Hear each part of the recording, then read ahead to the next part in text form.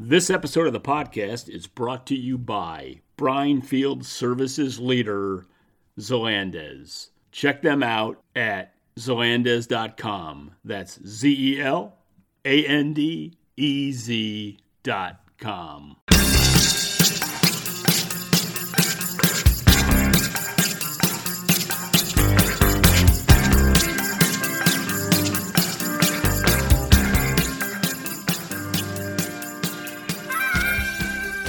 Hi, it's Joe Lowry. Welcome to another episode of the Global Lithium Podcast. Today is episode 179.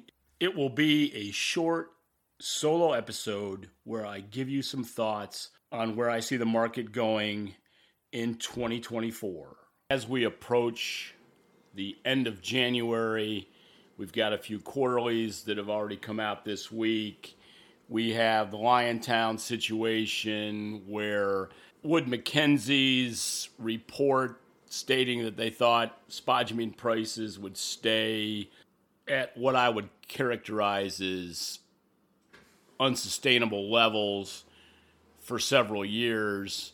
That caused the banks that were financing Liontown to rethink and want to go back and renegotiate amount and terms. I think most of the people that listen to this podcast have already read everything they need to know about that, other than the fact that, and I've tweeted about this and posted on LinkedIn, I think Wood Mackenzie is, if not the least competent, one of the least competent companies providing information out there or misinformation out there.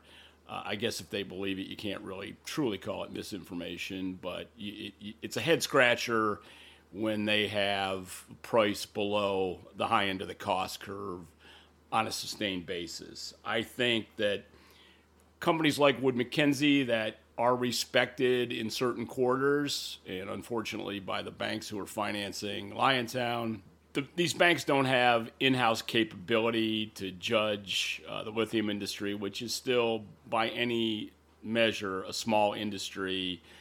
They rely on outside sources. Unfortunately, Wood Mackenzie clearly just doesn't get lithium.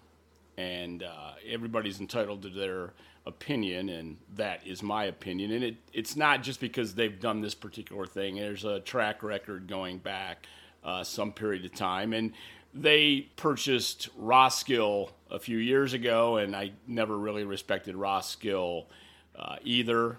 There are people that put out information on the lithium industry that I do respect. I listened to a call by Supply Chain Insights.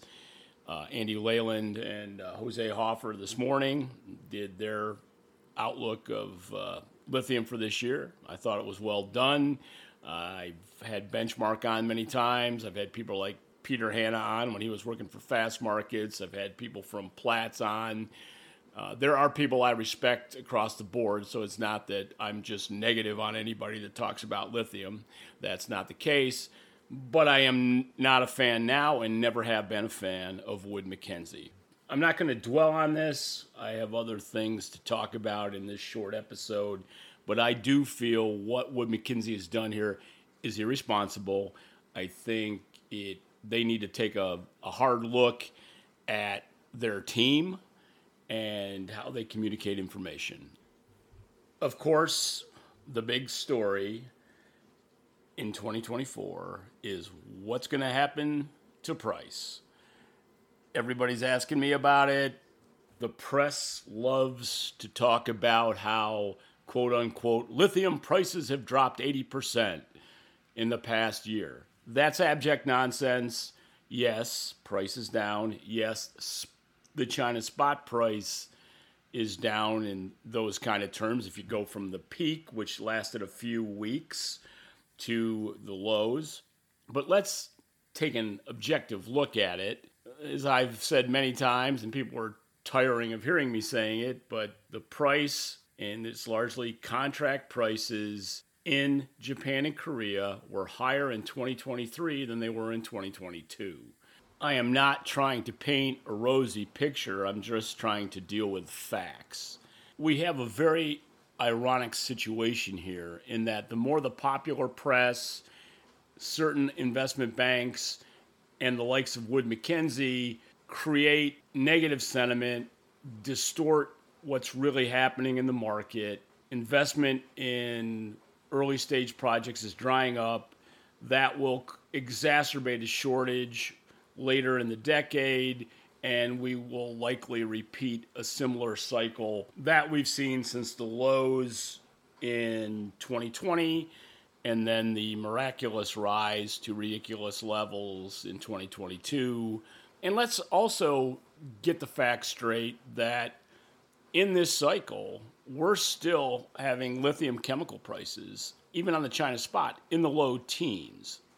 If you go back to 2020, Orocobre sold into China at the bottom of the market at less than $4,000 a ton. SQM sold into China at a similar amount. I think it might have been a little over 4,000. I'd have to go back and look that up. That's from memory. And if somebody wants to fact check me, I'm fine, but it's very close to those numbers. So what we've had this time is higher lows, and hopefully in the next cycle we'll have lower highs and keep the riffraff out of the market. And what do I mean by riffraff?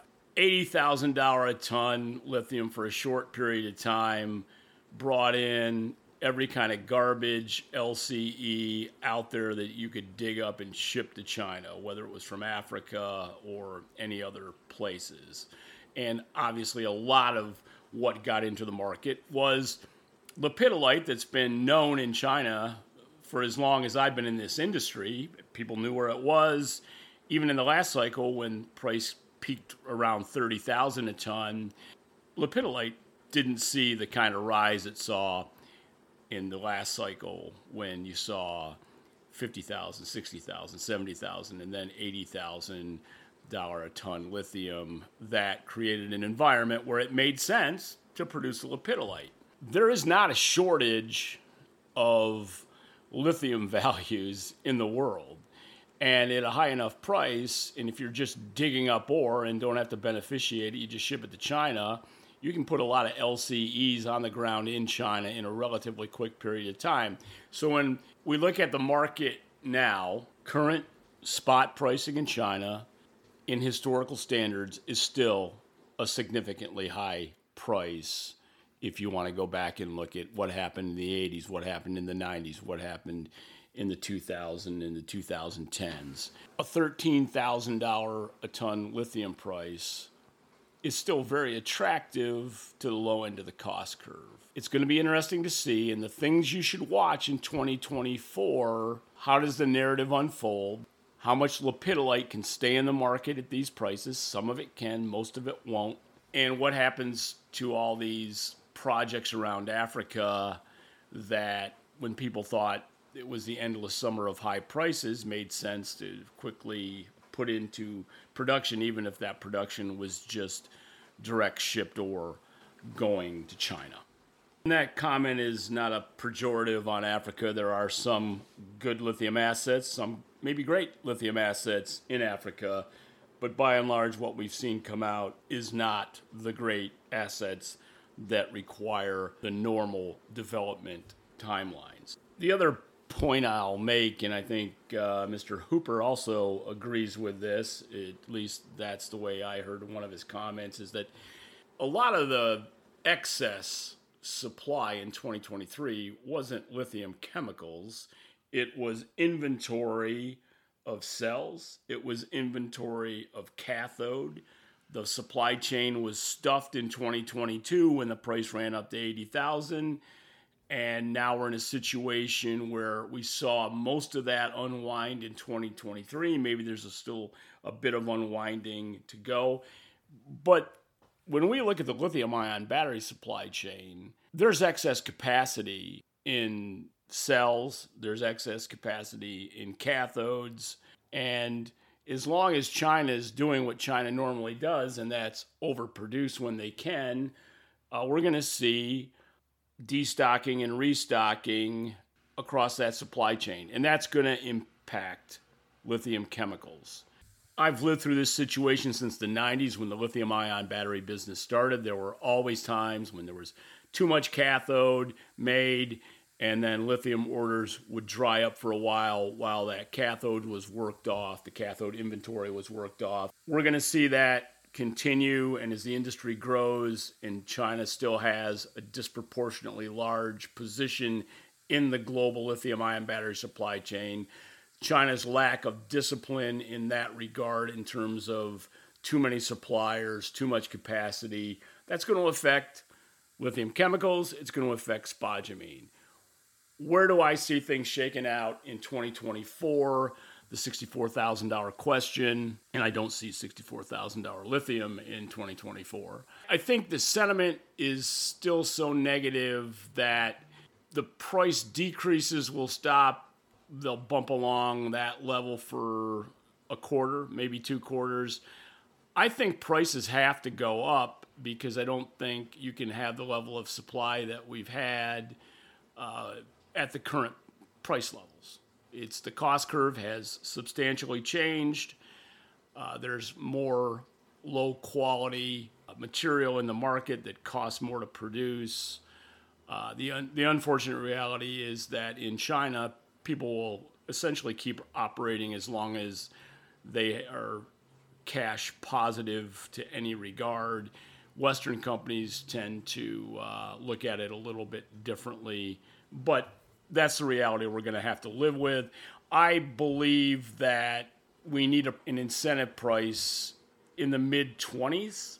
I think 20 to 30 is the next band of price we're going to see, but whether that takes until the fourth quarter of 2024 or whether it's late in the third quarter, I don't know exactly when it's going to happen. And people get into trouble and people will harp on me for getting too specific about a prediction when it's wrong. And any prediction you do on price very far in the future isn't going to be exactly right. I've learned to accept that. I've missed on price many times. I've written about it and published articles about price mea culpas in the past, and you can go on my LinkedIn page and start scrolling back and you'll find that my ego is not at stake because I always know my price predictions aren't going to be right. But what I do trust is the fact that you can't have price below the high end of the cost curve for an extended period of time. I think almost everybody will agree that that's a fact. Again, for the listener, I don't have a script here. I am just talking into a mic with what comes into my head about significant topics. And I think another thing people need to realize is that the press in the United States in particular has gotten very negative on EVs. I watch CNBC early, and then I watch Fox Business for a while every morning. And Fox Business has a negative EV story virtually every day. It's become a political issue, and it's an election year. EVs have been completely politicized in the United States. I think that's a story, but honestly, China's so far ahead of the rest of the world in producing EVs that the U.S. press only follows the narrative of Tesla and then what Ford and GM are doing. And Ford and GM haven't done a very good job of making the transition, and you can throw Stellantis in there as well. I won't even get into the European side of this. That's a topic for another day. But a Wall Street Journal headline in the last 24 hours is Tesla projects slower growth in 2024 as EV demand softens. They continue to distort what's really happening. EVs had a great year last year globally. You cannot just take the United States in isolation when you're writing these headlines. And the other issue is Elon doesn't make a low-priced EV. GM and Ford don't make low-priced EVs until the rest of the world catches up with China and they start offering models that the average income person can afford. EV demand is not going to be what the Biden administration would like. But the continued navel-gazing on the U.S. market isn't really the point. The point is what's happening globally with EVs and the BYD in particular, but China can make EVs at every price point. They can make EVs that people want to buy at every price point. And as they start to export them, it's not even the story that China's EV growth rate slowed. Of course it's slowed. The growth rate slowed. It doesn't mean the unit growth is lower than the prior year. People continue to confuse growth and growth rate. You might want to, if you're troubled by that, you might want to take some time to really understand what's happening there. There's still a good global story. And the other thing is, and Andy Leyland made this point on his call this morning, that lower lithium prices are actually increasing demand because lithium and ESS is much more attractive when lithium is at lower prices. So you're exacerbating the problem you're going to have in supply with financing drying up for new projects, while lower lithium prices are creating additional demand. It's an interesting conundrum, and it's something you need to think about. These things aren't all going to affect just 2024. These are long-term factors. But when I look at 2024, and I wanted this to be a 20-minute podcast, apparently it's going to be a little longer than that. We have some other things that I think you need to watch. You need to watch how DLE plays out. You're not going to have a massive DLE project come online in 2024, but what you are seeing is some of the majors looking at doing demos for DLE in their operations, what Exxon, what Standard are doing in the Smackover. I don't believe that the Salton Sea is going to yield a lot of production in this decade with geothermal and DLE. There was a story in the LA Times today. You can look that up. I put a tweet out that said, I'm not a believer, and that's not a personal attack on anybody. It's just a fact that I've been there. I understand how that works, and it's a very corrosive brine, and I see the Smackover as a much more attractive non-South America, non-Shanghai brine play. DLE will help South American projects over time, higher recovery rates, better quality, but DLE is not going to replace conventional pond systems. There'll be new projects that use DLE in South America, but DLE is not going to be deployed to replace existing conventional pond systems. The real promise of DLE is where you cannot evaporate. That is where you get the potential DLE as a disruptor. If you were doing massive quantities in the Smackover or another brine situation like that, I think oil field brines is still going to be small and far further off time-wise. But I'm a believer in DLE. It's not a 2024 supply factor in my mind. It's a longer-term consideration, but you should be watching the developments in DLE. That's something I'd be paying attention to. I'd be paying attention also to President Milei and the politics in Argentina. I hope that he is able to accomplish some of the things that he's trying to do in terms of straightening out the Argentina economy, but that's a tough slog. I've been going to Argentina since 1993. It goes left, it goes right. The last time there was a president, it was not too long ago, that was trying to put in reforms. That didn't go so well, but let's hope the new guy has his day in the sun and things change, and it's only going to be good for lithium in Argentina. And if you look at lithium in Argentina, it's not DLE driven at this point. I'm hoping to see real DLE in Argentina, but Cauchari's not DLE, and hats off again to Lithium Argentina. They're doing a really nice job with the startup of Cauchari products, better quality, faster than is normally the case with a startup, and you can follow their quarterlies and just see how that goes throughout the year. With the most specialized team of lithium brine professionals in the world, Zelandez is dedicated to providing exceptional customer service and support throughout every stage of lithium brine field development and production, from the Atacama to Hombre Muerto to the USA and Canada. Go to Zelandez.com for more information. That's ZELANDEZ.com. All right, since I started this episode by saying I was going to mention the quarterlies that have happened so far, I listened to Pilbara's quarterly report. I thought Dale Henderson did a really good job, and I think what happened with the stock prices right after showed that there was more negativity about what they might hear than what they actually did hear.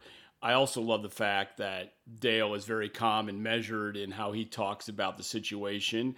Look at Pilbara's margins even at the current pricing. Not a bad story. The fact that they're also continuing to push forward their expansions without any kind of delay, I also love that confidence in the market and confidence in the fact that they're in a position where they can make as much as they want to and they're still going to be okay. There are projects out there that, until the market turns around, aren't attractive. MinRes also had their quarterly operations update. I'm not sure exactly what they call it, but when Mr. Ellison says that Wodgina, Mount Marion, and Bald Hill are all currently profitable, okay, I'll wait for the earnings call. I mean, if you look at their report and look at the kind of grade they're still producing at Mount Marion, yeah, it's up from 3.7, but who wants 3.7? I guarantee you Gangfen does not. It's an interesting narrative out there. I mean, Mr. Ellison is a great deal maker. His business is very diversified. I would say the weak point in MinRes's business is their ability to make high-quality spodumene concentrate. We'll see if that changes over time. I also think that given the way some of these contracts run, probably this quarter is going to be the low point. As they say, time will tell. I want to go back to Pilbara for a second and just talk about their extension of their volume going to Gangfen. I thought that was win-win on both sides. I actually wrote a little bit about that in a LinkedIn post. From my perspective, Gangfen's a top tier, if not the top company in China that you'd want to be partners with. And the one thing I like about what Pilbara has done in comparison with what some of the other operators in WA have done is that not only is Pilbara a good operation, a good asset, they also have great partnerships. They also have downstream optionality with their POSCO joint venture. And in addition, they have the balance sheet to do other things in the downstream or elsewhere in upstream chemicals if they so choose. So you have to look at the financial management that they've had in place and the strength of their balance sheet. I like Pilbara as a story and continue to. When I compare and contrast that with MinRes, it's I think Mr. Ellison likes to talk about flying by the seat of his pants or making it up as he goes along, however you want to couch that. But I don't find the lithium business that they have nearly as attractive despite its diversity. And again, time will tell. I'm a holder of MinRes as well. It's just that do your own research. But I like the pure play aspect of Pilbara, pure lithium play. I'll make a final point for longer term thinkers. Australia's had a great rise since 2016, 2017, when the new assets started coming online. Brine could not keep up with the growth lithium supply required, and Australia bailed out the lithium world. I see a transition happening over the next decade, especially if DLE lives up to its promise. And I think everybody that's invested in a Greenbushes or a Pilgangora or the better assets in WA is fine. But I'd be really cautious about investing in marginal WA or Canadian hard rock assets, as I think we're seeing a world that is at least more than half lithium carbonate. Brine has a huge advantage. The brine world, as they begin to develop more and more assets in both South America and elsewhere, brine has natural advantages, especially at the cost level when you're talking about lithium carbonate. And the best brine in the world is actually as low cost as any hard rock except for Greenbushes and going to hydroxide. I'd start thinking about that as I deployed my capital. This is not investing advice. I'm just telling you how I think about it. But yeah, the best hard rock, no problem. But as you get into marginal assets, I would take care. This episode is also brought to you by Mississippi Lime, your innovation partner for solutions related to lime and calcium in your critical mineral processes. Visit lime4lithium.com. That's LIME, the number 4, LITHIUM.com.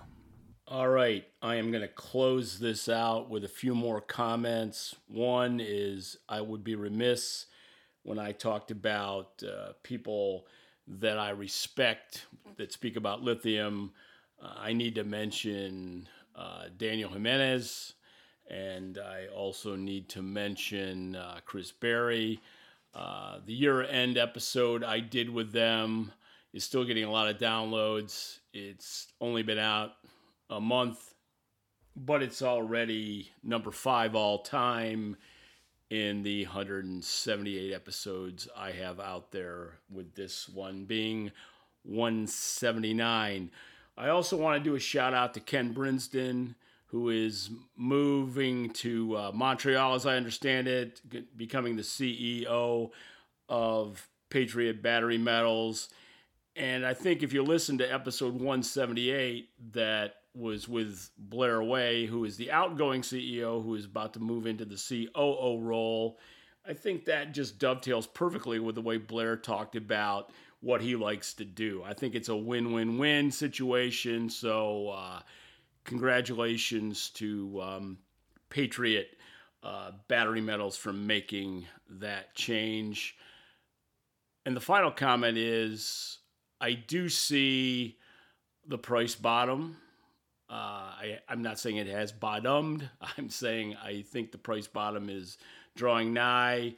How quickly things turn around, I'm not 100% sure.